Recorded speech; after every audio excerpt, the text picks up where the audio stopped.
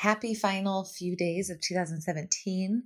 I tend to get a little bit like, I didn't do enough, but I challenge you to find your favorite moments of 2017, talk with your friends or your family or your loved ones, give your highs and lows, and just really appreciate because life is short. I went to Boston, I'm in Missouri, and I just feel so filled up. I turned 29, so it's been a good week, and I'm grateful for what is to come in 2018. I have a really great discount right now, so I just have to say this because a lot of people still don't know that I offer this. I offer these 6-week strength training programs. You can do them at home, you can do them in a gym, you can do them with your MPAC. They're awesome and different versions. I just love it because I'm such a big advocate of strength training. And now I finally have a way to give you strength training, but also a Facebook group, a Facebook community. You can post your videos, post your form, and just get really dialed in with a set program, which is ultimately how I have seen the most change with myself and with my clients. So huge believer in it. And you can get it with a free challenge, 50% off and free challenge. So please get this offer if you're interested in a program and a meal plan and any sort of 2018, I'm going to crush it. This is it. So do the all caps code Let's Go 2018 on my website, emilyschramm.com. After you purchase the strength program, you get the code access to the 21-day MFit challenge, which starts January 2nd. So really excited about it because that's what I'm working on right now. I have some projects, well, besides the January 2nd, the Body Awareness Project, and so many great things for 2018 for you guys. And of course, some amazing podcasters and podcast guests. Really great people for 2018. And our final guest for 2017, Amanda Upson. She basically is someone that you'll hear it in the story, but just someone that was like, I don't want to do this anymore. And I'm going to make a movie. I'm going to be a lawyer turned filmmaker. And I'm going to figure it out. And so she's just always been figuring it out and she does it so well and with grace. And I have such a fun time being around her, but she's also such a powerhouse. Anytime I need anything or need to be connected, or if I'm struggling with something, she's that person I go to. And we get to talk about, the transition and how somebody that's always on the go can calm down. Also, just some fun stuff about the energy work that I did in Denver with all the chakras. I made a post on Instagram about this crazy experience of getting grounded in this 4-hour process. And I tell her about that. We talk about scuba diving. We talk about her film, of course. And then we also talk about this really awesome women entrepreneur investing group that I have gotten a part of. It's called SheEO of 2017. It's just been a great thing that I did. And I'm really happy I did it. And I'll be involved until forever. So I hope you guys enjoy a good conversation with my dear friend, Amanda Upson. Happiest of holidays and Happy New Year. I'm Emily Schramm, the ultimate meathead hippie. Welcome to the show.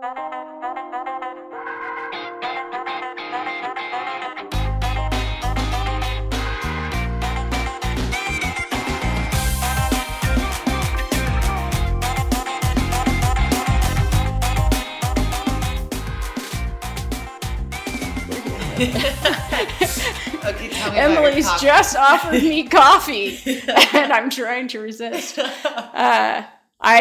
I knew I was coming on this, I've been trying to go down from 3 cups of coffee a day to 2 because I don't even know what adrenal fatigue is, but I suspect you're going to diagnose me with it. And so I'm like, I'm not dependent on coffee. I'm going to go down to 2 cups, but here you are offering me another. Can you do decaf? No. I mean, you can't. Because it's not as good. It's not as good. And also the way decaf is processed, you have to ask, how do you make this decaf? Because a lot of times I thought it decaf coffee beans from the decaf coffee tree. The decaf tree. The ones on the left are caffeinated. The ones on the right are sad. Yeah. These are from the trees that couldn't quite cut it. These are the JV trees. Well, and it's interesting because most people don't realize that espresso has way less caffeine than a cup of coffee. But it depends on how many, espresso shots you do. So for me to equate 1 cup of coffee, it's about 3 espresso shots. give or take. Okay. Maybe 2 to 3, depending on the coffee. But yeah, this espresso machine that I have has not helped my caffeine addiction at all. It's pretty. It would look great in my house too. Yeah, it's a really pretty. Yeah. It was an anniversary present. I know. I got lucky. That's really nice. I know. Thanks, Bradford. And how? Yeah, right. And how? And so, how is? What's your coffee limit a day or your caffeine? That's a good question. So if I go, my caffeine intake changes based on my energy levels. So what I find is if I'm waking up really groggy, that's when I probably don't need the even though I'll have a little bit of coffee, I know that I'm not going to have more caffeine later on in the day because I'm going through some cycles of up and down. Ultimately, adrenal issues are just cortisol issues. So the hormone that you have when you're stressed, we just overproduce it. I think I produce that all the time. I know. Super crazy amounts. Well, you are Amanda Upson, I don't even know total title, entrepreneur, so almost social entrepreneur, lawyer, filmmaker, nonprofit starter, investor in women startup companies. Oh, shoot. What else? Mom. Yep. CrossFitter. Yes. Trying to be a CrossFitter. Yep. You're a CrossFitter, which is how we met. And I love it because when you were there, when I first started Unleash Fitness, and I remember coming to your house and you're like, well, just think big picture. Like, where do you want to take this? And you really helped me just kind of visualize, if I start a business, this is ultimately where I want to go. Because if not, then it's just go, which right. Sometimes it turns into. But I need you to have that talk with me again and give my words back to me. Isn't it crazy? So I would love I don't think I even know your full backstory of when you decided being a lawyer, you just didn't want it to be your full-time thing anymore. Well, I had a little bit of a path to get into law. I'd been in HR before, and when I went to law school, I knew I wanted to do employment defense or employment law, and then I fell into employment defense, and that's fine, and it's a great practice area, but it does not really fill this creative need that I have, and I was working at a traditional firm, and it just wasn't the most awesome fit, and there were a lot of reasons why, but I was sort of looking for something else to do. And I've always sort of had these side jobs and side hustles where I've worked with people. And one of the things that I've regularly done is worked with businesses that look like small, creative-based businesses to sort of help them get their stuff together and figure out how they could monetize or, figure out how to put the process in place so that their business can be successful. And I really enjoyed that kind of work. So I didn't know what I wanted to do, but I just knew that the traditional law firm wasn't it. So I sat down and I wrote down what I wanted to do because I don't like to think about what I don't want to do. And so I identified I wanted to work with kind, brilliant people on a project from start to finish. That's what I wrote down. And I went, I wasn't quite sure what that meant. I thought I would be going in-house at a startup or that I would maybe even be looking at a government job or nonprofit job, but still traditional lawyering. And then this producing thing kept coming up. My husband suggested it. I instigated a big fight because I thought that was useless. I was so mad. Why would you suggest such a thing? I can't. He said, well, it's your skill set. To produce a movie. To be a producer, to do that kind of function. I don't even know what a producer does. I don't even know how he knew to say that. It was the most random. People in your life know this, probably more than you do, but just in case you need a reminder, when people ask who you are or if I need a connection or if I can't think of something, you're always my go-to. You're my reference for you're a connector, you're a problem solver. And so it makes sense. I mean, you have a lot of just gift. I don't know, you're gifted in the sense that you know how to fix things and bring people together. Thank you.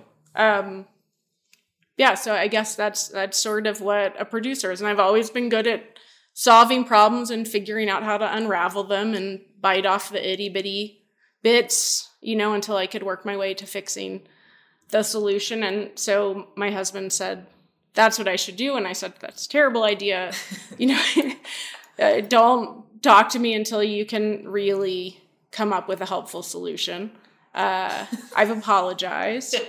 It was terrible. And then I always try and remember the second one. I can't remember the second one, but by the time my current business partner came around and suggested this producer thing, it had been 3 times that this producer had come up. And Kevin, who's the director of the movie and also my business partner, said, hey, I think you'd be really good at this. And I said, no, I can't possibly help you with this. I don't know this industry. I don't have any contacts.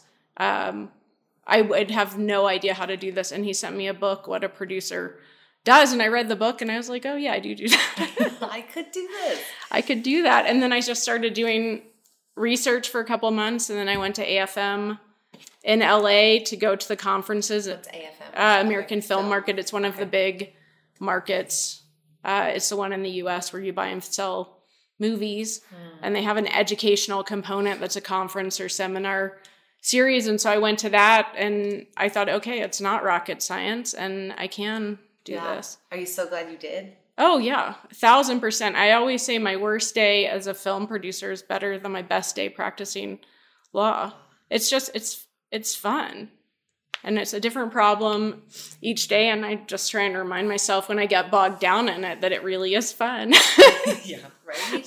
Do you feel for you that transition, did it take you a while? I always work with people or talk to people about imposter syndrome. Oh yeah, I produced a movie. My first movie, it's called Magnum Opus. I produced it. We, with the help of a great team and a wonderful video village, we made this movie, and I had something good to go out and sell, and we got worldwide distribution. And despite doing all of that, I sit down sometimes and I think, yeah, I'm not a producer yet because I haven't done 5 movies or I haven't done 10 movies. And then I shut up that voice in my head because that voice is always going to tell me, oh, you're not a real producer until you've done whatever the thing you haven't done is. And then I'll do it and it'll come up with something else. So, I mean, I'm constantly telling that voice to shut the hell up. You have to, right? Yeah. And it's so cool because Magnum Opus is in Amazon. It's streaming on, iTunes, Google Play, Amazon, Hulu, Vudu. That's incredible. Fandango. And what's kind of the synopsis of the movie? It's about a Desert Storm vet. It pits Desert Storm vet against U.S. intelligence. U.S. intelligence shows up to confront this Desert Storm vet, and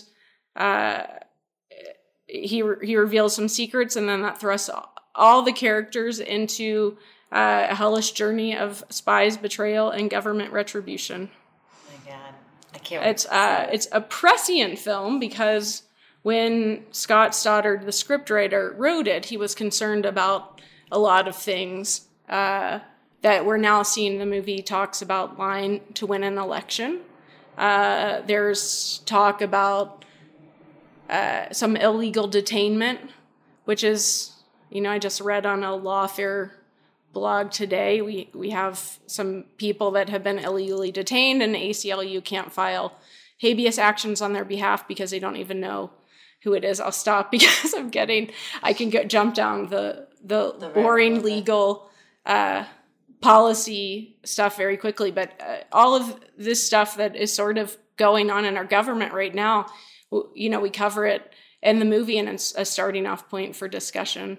That's perfect. We want people to be talking to each other about things. Mm-hmm. That's why we made it.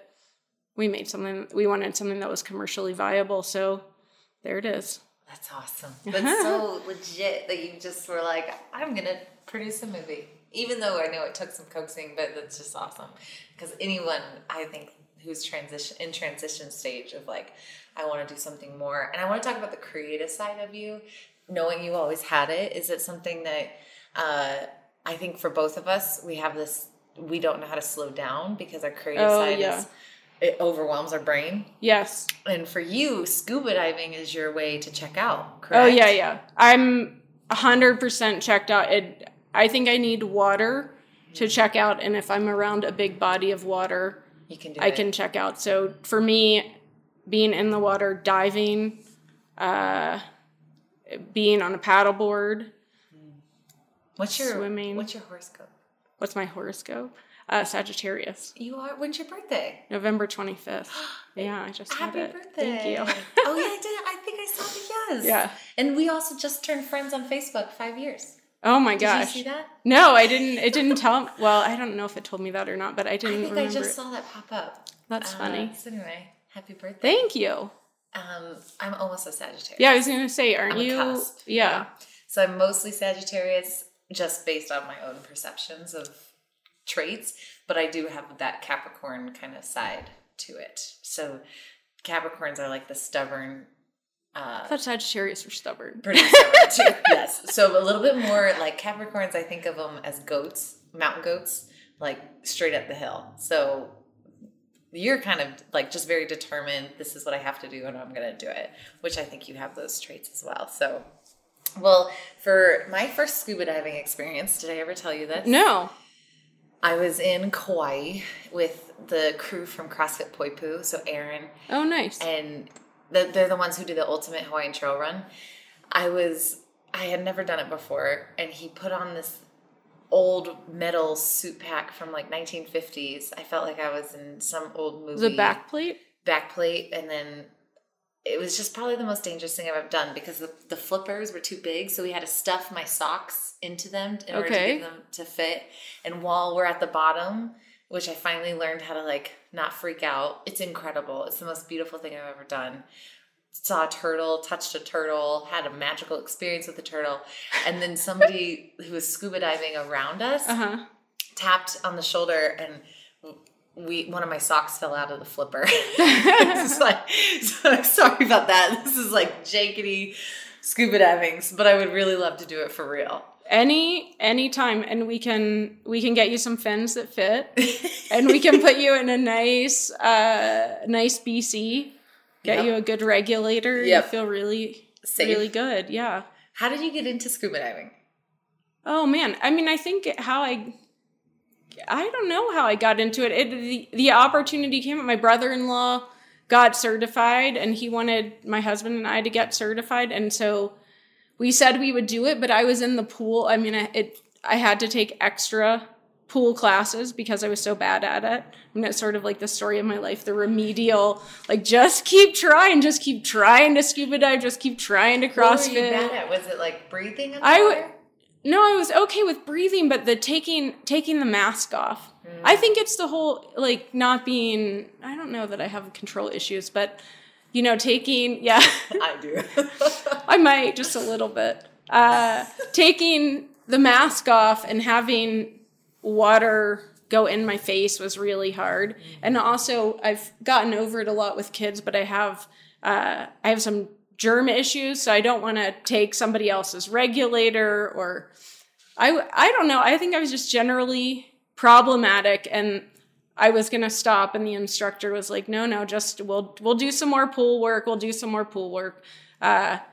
And so I did it, and then we went down to Cayman and got certified with this guy, Nat Robb, at In Depth Water Sports, who we're since have become friends with, and we've been friends with him for years and years, and we love diving with him. But I think he assessed me correctly right off the bat. He was like, oh man, this woman, she just needs to chill out. You know, we was going to do the pool work. I was like, no, or the skills that you have to do to get certified. I just have to take off your mask, and you have to take your reg out. You have to demonstrate buoyancy. I mean, not hard skills. But I went down to do them, and I was like, no, I can't do them. And I came back up, and I was like, this is it. We're done. And he was like, no, come on. Let's go look at the fishies.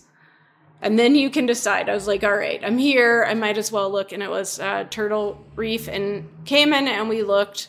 And there's a big school of tarpon there, which are sort of I just love to see a huge school of tarpon. And we came back, and he asked me, do you want to do it now? And I was like, okay, yeah, I'm in. Oh, yeah. You did it. And so that was 2002. Oh, wow. So you've been diving for that long. diving since then as much as I can. Do you do anything else when you're not in water to help with balance? I get this question a lot, like many times. How do you manage your life?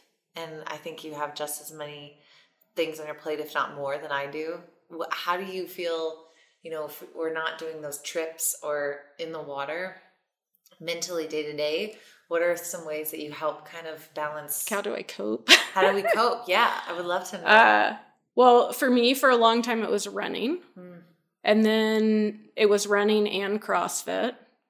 And now it's CrossFit, weightlifting. I mean, I think I learned, and even before I was running heavy mileage, I've always gone to the gym or done something. So if I'm pretty crabby, if I don't get at least an hour of really hardcore exercise, I think that just keeps the crazy away. Yeah, it does. Yeah. And then it's hard. Do you do any non-high intensity coping mechanisms? Like, I'm trying to learn from you. Oh man, you know what? I need to, but I don't sit still very well. Yeah. I tried yoga. Yoga's really hard. Yoga's really, and plus I have the hearing issue, so I can't, if I'm not familiar with what I'm supposed to be doing, and you can't be in the position and also trying to look at someone. So I'm just so unfamiliar that's not good, but also I'm bad. Have you sitting always had still. this? Yeah, apparently. I don't know. It was just undiagnosed. Because I didn't know it when I first met you, right? I didn't either, but I couldn't hear it all at that gym.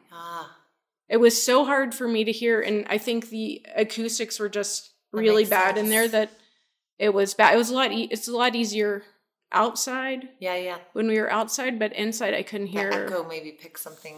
Yeah. Or loses some vibration. Yeah. Or something. So I think what happened is I've always had some degree of severe to profound hearing loss in one ear, and then my other ear just started deteriorating, or however, maybe it's age related.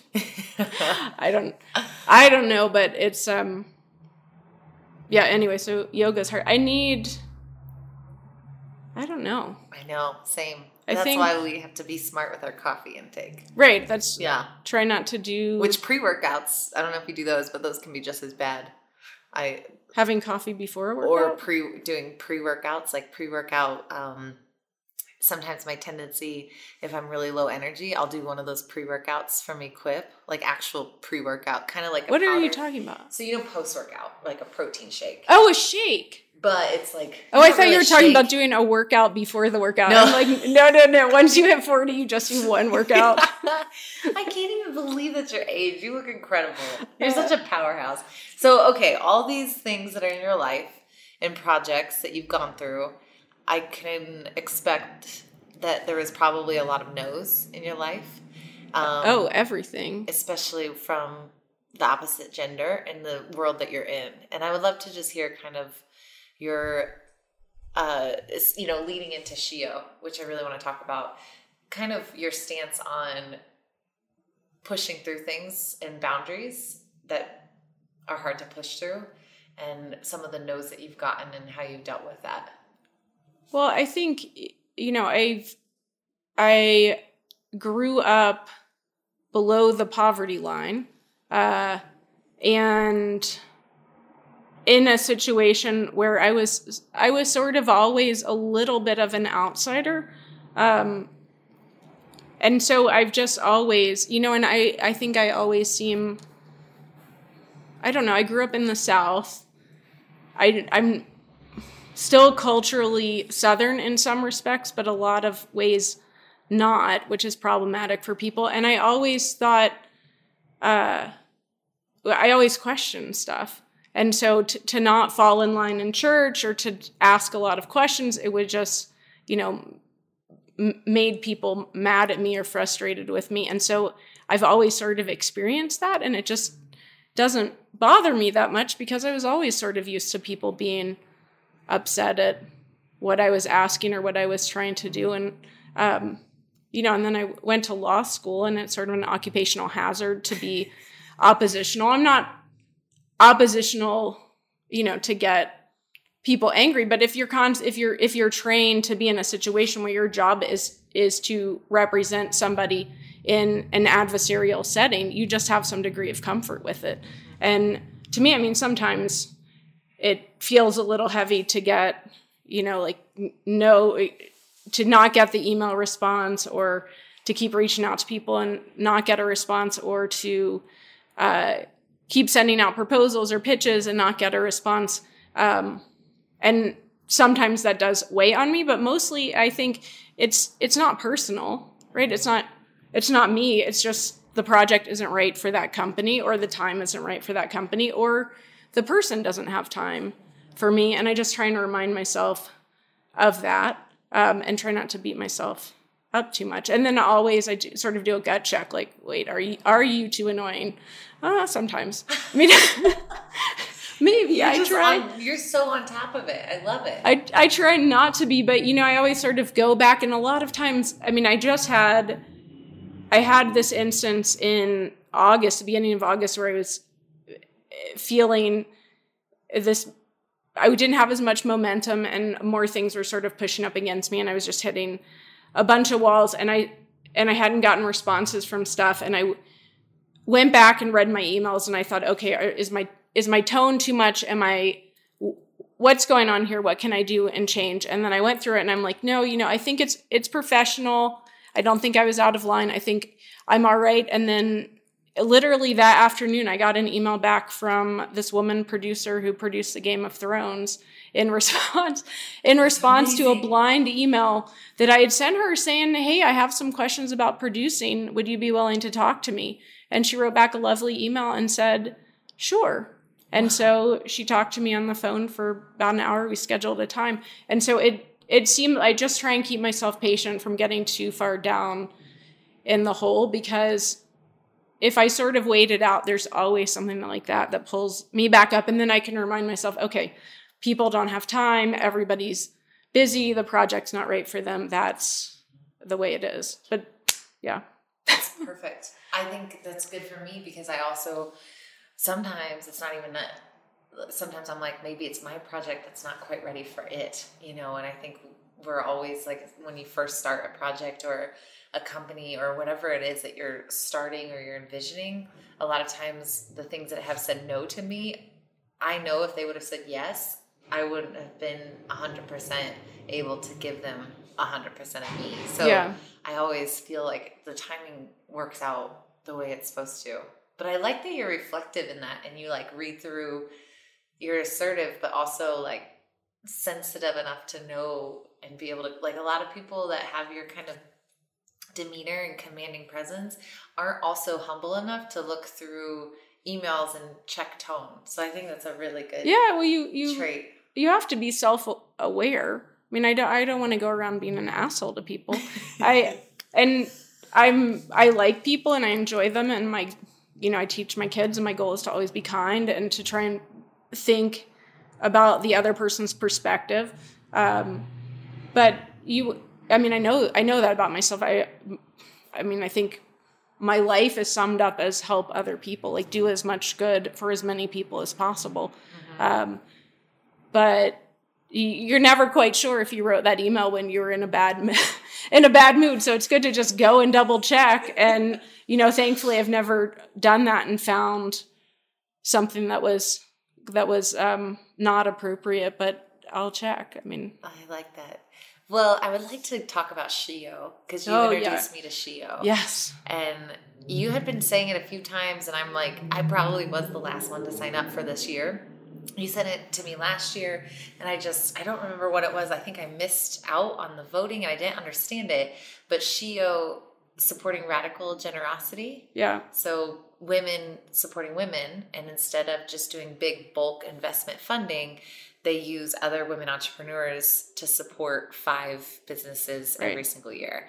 And the process that I'm understanding, it's just incredible, because Vicki Saunders is the creator or founder, and she just I just read the article in Forbes that she was in, just fed up with women.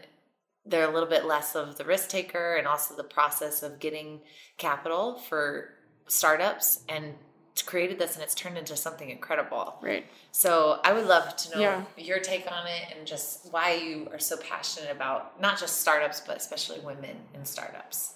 Yeah, I think Vicki Saunders is doing God's work. I mean, she is offering up a new paradigm for growing businesses, which I think is good, because right now we have an economic model that has resulted in, I think, 5 people having the same wealth as the rest of the world, which is sort of crazy. And that fact might be off a little bit. You can look at CEO website and see, but the current system is this winner take all, which doesn't appear. I mean, I look around and I think a lot of our systems and institutions are broken, so we might be doing it wrong.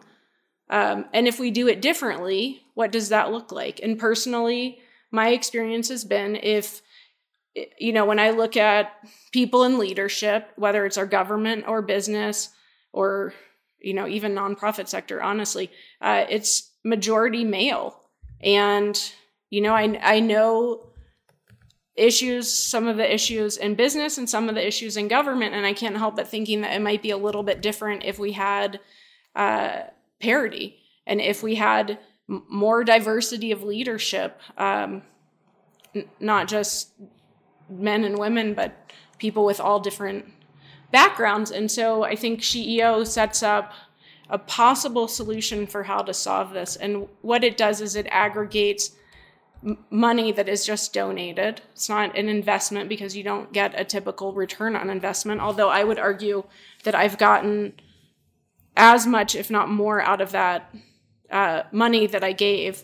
But it aggregates $1,100 that you put in, and it takes all of that money and it saves a little bit for programs so that they can recreate and have money to run this, but takes $1,000 from each person, aggregates it, and then invests it in 5 women-led businesses. And these, last year, one of the great ones is Callisto. I just Googled so I could list these all off. Yeah.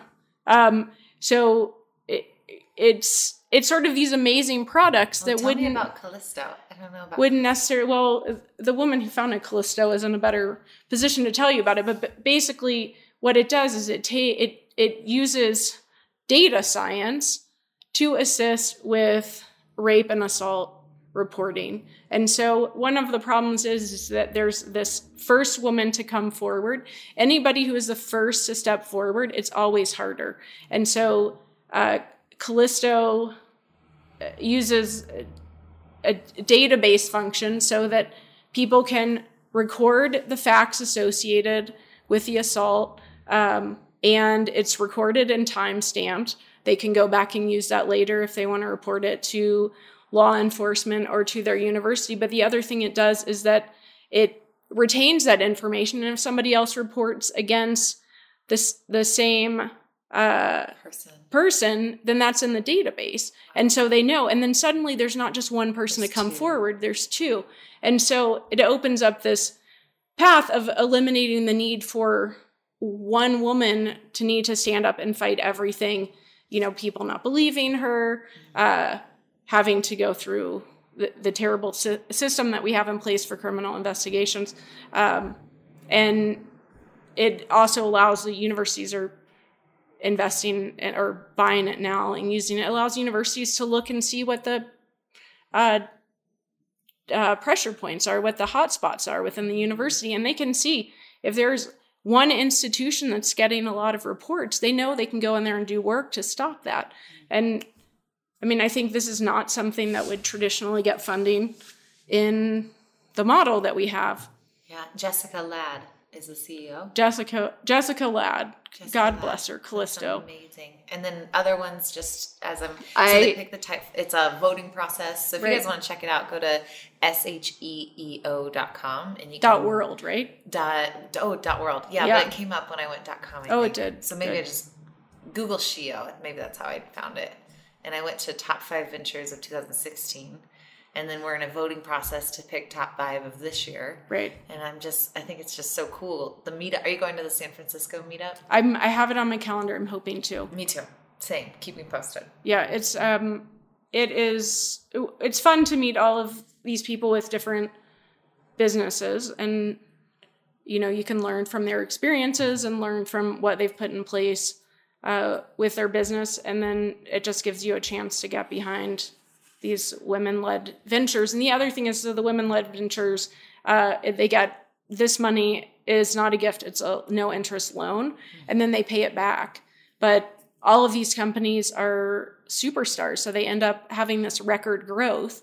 They repay the money goes back into the fund. The fund can go out to more women companies. So it's this perpetual fund that's investing in women-led businesses, which I think is the fastest way to improve everything for everybody. I love it. Yeah. And it's cool too, because they don't just divide. This is just the fun fact that I learned on the activator call.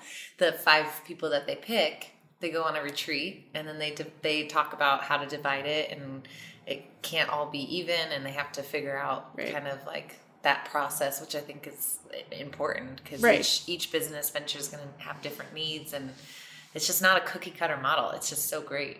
Right. And I think it's, I'm really glad that you got me in on this. Yay! Because persisting, my email missives. It was worth it. I knew I was going to do it. It just was I was the last person to do it. The Facebook marketplace, or the way that they set up their kind of communication has been, like you said, it's really helpful to see other people, and no one really in my industry, but a lot of people doing big things. Angel investor, it's incredible. So put into perspective what is out there and how much this is needed, for sure. What are the frustrations that you see that outside of this kind of model for people who maybe can't invest in something like this? I know this is a good question for you. How can we individually help break this kind of cycle of the model that's not working, the one that kind of gives capital to the people that can showboat, or that don't necessarily can impact the most change, but they have all the boxes checked and it's just easy? Well, I mean, one of the things I try and do is be cognizant with my buying decisions. And so it's something like women make 80% of the buying decisions. And one of the things Vicky says is we could literally change the world overnight. Just because of our buying power. So being aware of every time you make a purchase, that's power. I mean, even if you feel like you don't have any because you're not a partner at a firm, you're just starting out, or you're just getting out of college, or you're still in college, every time you buy something, that's sort of a vote of confidence where you want to spend your money. So, if you're going to a locally owned coffee shop, I think you're maybe making a little bit more impact than if you're going to a bigger one, although there are some bigger ones that treat employees better than others. So I try and keep those things in mind. Trying to I buy a lot of holiday gifts from CEO companies, or companies that I know that are women-led businesses, or minority-led businesses, or small businesses and locally owned. And I don't think you can make every decision that way, because you want to get a Samsung refrigerator from time to time, or you need to, go to whatever big box thing because that's easier for your life to shop at Walmart, or it's easier in your pocketbook. But if you try and make those sort of cognizant decisions when you make purchases, that impacts. And then, sort of not throwing away your power. I think everybody in any position. I mean, if you're a kid in school, you can go and sit with the kid who's by him or herself. Yeah. I mean, that's still, it changes things, because right then you're affecting the environment and you're having a more inclusive environment. And if you're in college or if you're in the workplace, you can, not just get resumes from your friends, but you can go out and try and search for people who might not know about your organization. I mean, I don't know. You can't be 100% perfect all the time, but there are a lot of opportunities to make good decisions. One thing I picked up from you is as soon as I find something, I share it with everyone I know. And you're really good at that. Like, whether Yelp, I have mixed feelings on, but it still is an effective tool for a lot of businesses. So trying to 5-star Yelp if I really love the company, or just trying to like, this is something I love, go see this. Yeah. Whether it's a practitioner or I went to a crazy voodoo witch doctor. Wait, I think I want to, but you said that and now I want to go there. Right? I can tell you about it. It was insane, Amanda.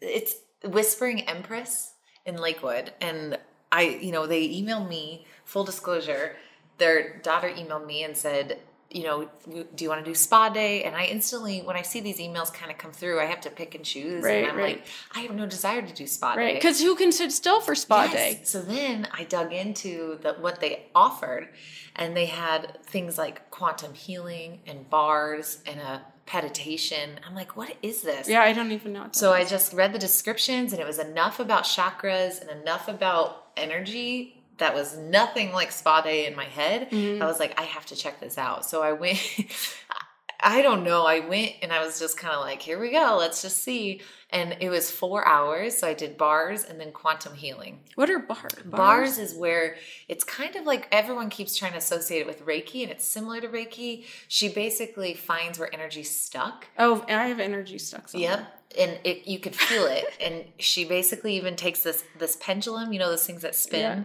around different. So at my feet, she saw my feminine. She's like, oh, your feminine energy is great. I'm like, well, I know that. The masculine energy, it whooped around. So she's like, well, we got to work on that, whatever that means.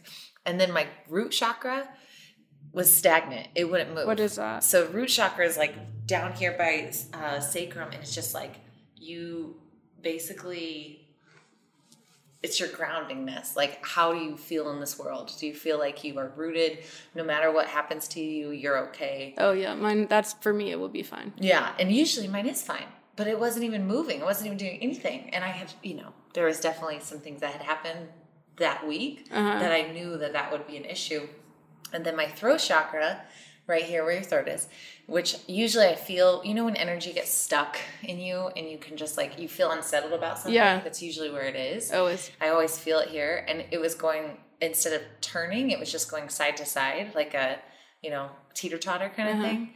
So I knew that there's something there. And then this is funny, my third eye, which is my spirituality, was completely off. So she was like, we have a lot of work to do, which I knew going in. That's why I was there. And so starting off with just Reiki kind of hands-on, you can feel energy, almost heat. So it's not, her hands aren't even really hot. It's just, you start to feel places in your body and you have to breathe it out. Like I feel like I was having a baby at some point. It's like, just like, get this out. I've had Reiki done once. And it's similar. There was one point where it hurt so bad in the back of my head, and it was, I swear to God, it was like my third eye was turning, like I had to get back into the spirituality, because our brains are creative, we're business oriented, and it's also really hard to tie that into spirituality, and also like think about big picture universally, and then also be pragmatic and get shit done. Right. And I think I constantly go back and forth from it, and so I think it's I got it for all my employees. I was like, everyone's going to this. Yeah. You all have to go see this witch. Because I think, I only say that because witch to me is like a positive thing. Because I think. Have you seen that Broad City episode on the witches? No, what is that? Oh my gosh. I don't want to spoil it for you. But Broad City is it's a TV show that's on Comedy Central. And they have some really biting social commentary, but there was one about witches, and one of the characters is worried about getting old, and she's found a gray hair, and she's very upset about it. And the other one is like, Alana's like, yeah, you found a gray hair, this is great, and all of these women, and you're powerful. And she goes to try and sell stuff out, I think, in front of New York Public Library, and sort of sees her future with with another old woman artist who's trying to see stuff, and she gets freaked out and goes and has some failed Botox or failed plastic surgery type work, and then there ends up being this flash through of all the witches in the universe, and it's just Hillary Clinton. It's basically like name your Oprah, name your public figure that's over 50. And then they all end up sort of dancing in the woods as witches. I have to watch this. That's so fun. It's a fun take on it, but I'm okay with the term too. Yeah, and if part of it, some of the things she was doing, I was like, okay, this is really terrifying, but it was so healing. I could feel it working. Like certain parts of my body would just twitch. I felt like things were like literally coming out of me. It was just crazy that I was like all in. I was like, this is something that everyone needs to feel of, like, if you are emotionally stuck or physically stuck or in your business stuck, there's a reason for it. Like, it's so much more than just numbers on a page and kind of what, it's really great to combine those worlds. So you should check it out. I will. Her name's Shelly. Shelly? Shelly. Yeah. I'll check it out, because I just said I don't regularly get a massage as much as I should, but I do from time to time, and this woman that I go to is wonderful, and she's going to be on walkabout for 4 months, so I'm not going to get to see her. And I said, I can't go and get a massage from somebody else because you are the gold standard. No one lives up to how good she is. It's always disappointing, so I need to find some other kind of body work. Have you been to Mark? I don't know. Drovnik? No. I think Laura might have been. He's been on my podcast before. He is the only person. He's my gold standard. And he's on York and Colfax. So that's where she is too. Oh, on the Chinese medicine? Yeah. He's on the top floor. Okay, well, she might have referenced him then, because she said there was another. He's the one. He's my go-to. I've gone to him for 6 years. Is it massage? It's trigger point. Oh, yeah. Myofascial release. Yes. She is the one. So the woman I go to, Kirsten, I'm pretty sure she recommended him last night. He's incredible. Yeah.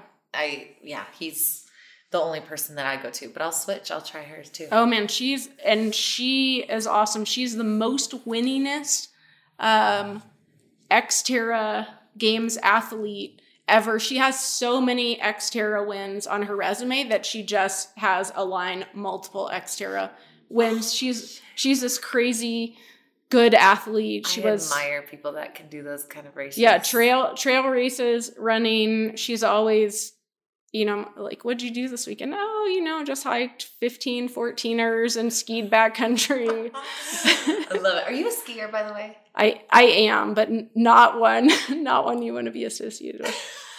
It's very slow. It's slow going. Okay. I'm enjoying the trees and the nature. That's what it's there for. Yeah. Yeah. I'm not hardcore. You bored, right? I'm bored, yeah. And I went through a stage of, like, if I'm not going to Not that there's anything wrong with that. No. Yeah. If I'm not going to be, Gretchen Bleeler, Hannah, I already forgot her name. My friend's girlfriend. Oh, man, I forgot. But I was like half pipe or nothing. I want to work to, like, be able to do 360s. And I finally just got rid of it. I was like, why am I so competitive about everything in my life? Just enjoy something. Pick a hobby and enjoy it. Because that's the hardest thing for me, is picking a hobby and not wanting to be incredible at it. I can't, like with CrossFit, it's so hard for me to go to a CrossFit gym and not just turn it on. So I've been working on that balance piece, which is very hard, but I have gotten a little bit better at it. Yeah, that is hard.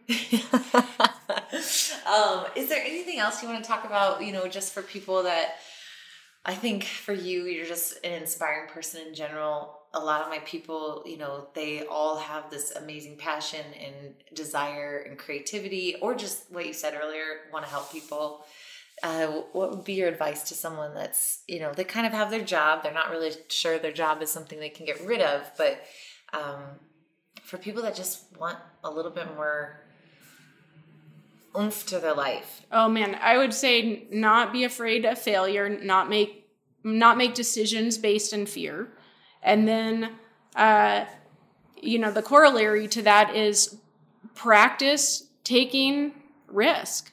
Because I think especially for women, there's some degree where you have been trained to not be a risk taker, and where you've been trained where you've got to get the A, you've got to go to the top school, you've got to get the best job, you've got to be a high performer in your job. And there's, a certain extent that the people who do that don't end up reaping these massive rewards because it's not rewarded in the same way, at least in the corporate world or, in maybe even in government. But, being able, first off, if you're making a decision because you're afraid of something, I'm okay with not doing anything, sitting and being still and waiting. But if you keep coming back to, I can't do that because I'm afraid of failure, you gotta get used to being afraid, like just fail, pick something. I did this. I noticed that I had developed this, and I went out of my way to find opportunities to fail. And I swear that's one of the best things that the best gift I've ever given myself. What, can you give me an example? Yeah. So I set out to do things that I know I would be terrible at. CrossFit, running, all of these things. I'm going to run a marathon. I never run a marathon. I'm just going to try. I sort of try everything incrementally and a smidge. My tagline could be a smidge harder every time. Just a little bit more effort each time. And, within CrossFit, trying to climb a rope, trying to do a pull-up, trying to do a muscle-up, which I need to try and learn how to do, but I haven't. But, trying, because I think that's safe risk. You sort of go out, you have an opportunity to fail. You might fail massively. That's okay. If you fail massively, the risks aren't terribly high. You're not going to be out on the street. I did a writing course. I've done a sort of little screenwriting course. Just stuff that I can't even think because there were so many, but there was about 2 when I knew I wanted to leave the law firm, and I identified I'm really afraid of failure. And I had to change that. I went through this 2-year period where I went seeking ways to fail. And I just got used to it. And I was like, oh, look at me. And I named my company Tuck and Roll for a reason. I love it. Well, it's true, because it's not even that you get used to the failure. You just get used to your bounce back. Yeah, you're okay with it. You realize, okay, so I went up, I tried to climb that rope and I couldn't. You either learn, oh, I could climb the rope, or I could climb higher than what I thought. Or, I didn't make it, so I made an ass of myself. Big deal. Mm-hmm. I can try it again. And I think you learn, okay, well, I don't have the skills to do that right now. So I need to start lying on the ground and doing the 1 or 2 pulls to get to upright. Mm-hmm. You can break it down. But I think if you give yourself an opportunity, if you put yourself in a position where you're doing stuff that's scary, learning a new language, driving home a different way, or going to a restaurant, or ordering in a foreign language, whatever the thing is, you sort of get used to it, and it's not as horrible. And then once you realize it's not as horrible, then you're in a position to go, yeah, I really hate my job. This is not right for me, and I need to do something else. And you can shut down that voice that goes, well, what if you can't produce a movie?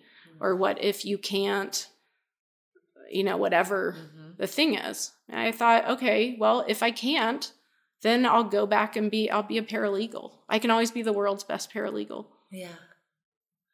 But you didn't. I didn't. I made a movie.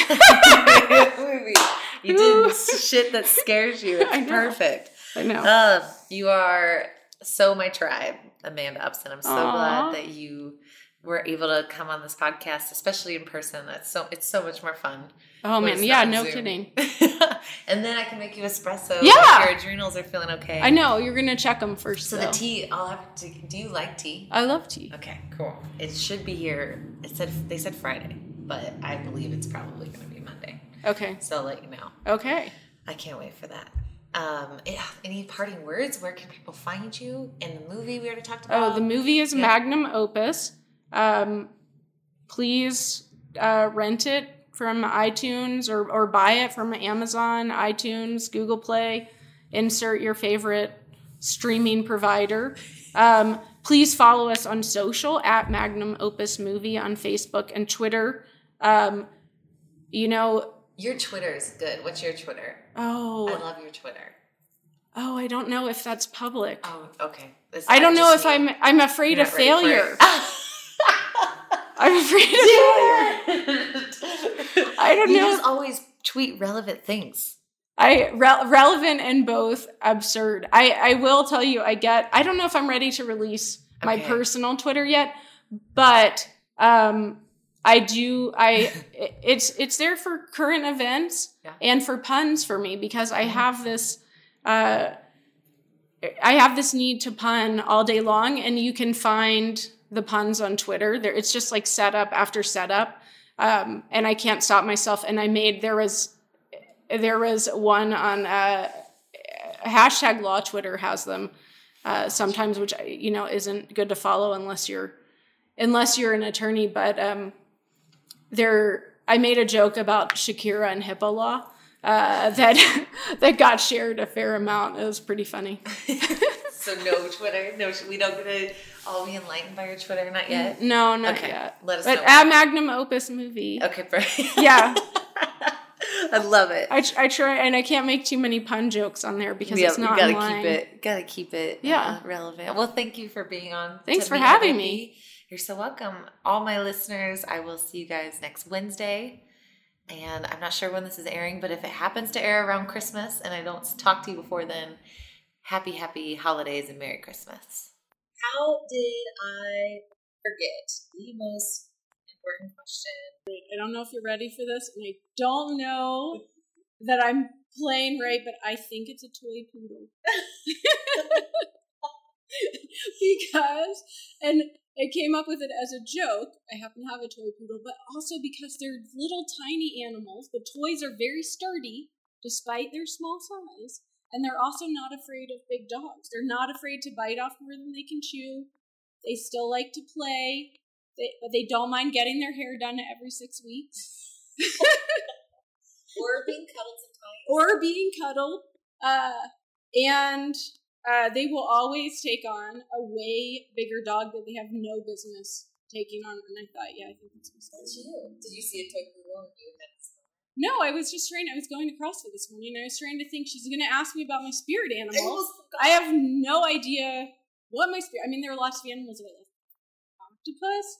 I love giant clams. I love marine mammals. Sharks. There's a whole bunch, but I don't really understand the spirit animal, but I think I do align very well with a toy poodle. Oh, yeah. Can I count clams as an animal? Yeah. I don't know if I know what clams are. I'm going to look it up just Oh my gosh, you should look up. They're the most... Clams and squid both do this. The giant clams, they'll sit right next to each other, and they have this bioluminescence along the little muscular area at the top, which I don't know the technical name for that right now. It's not coming to my head.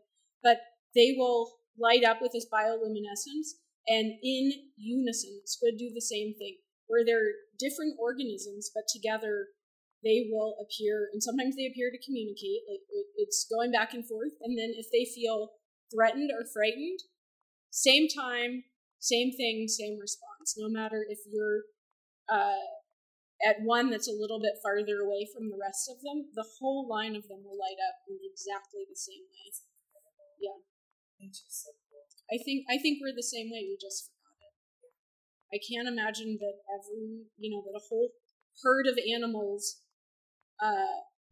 can change direction together simultaneously, and all animals do this, and I can't somehow think that we're all that different, because I think we've evolved to forget it. But anyway, toy poodle. Toy poodle, great answer. I love it. Hi, my name is Shay, and I did the 21 days with quite a few times, and I just love the challenge because I think the 21 days is very obtainable for anybody to try it. I think it gives a lot of information in the 21 days, and I just think it really helps you get to know your body better and what it's capable of. So I really just try to, anybody who's looking for a new program, I definitely refer them to the 21-day challenges that offers, because I personally love them. And I know that they got me started on my fitness journey and make me feel like I can do anything. And I've lost over 30 pounds from doing them. So I really do love them.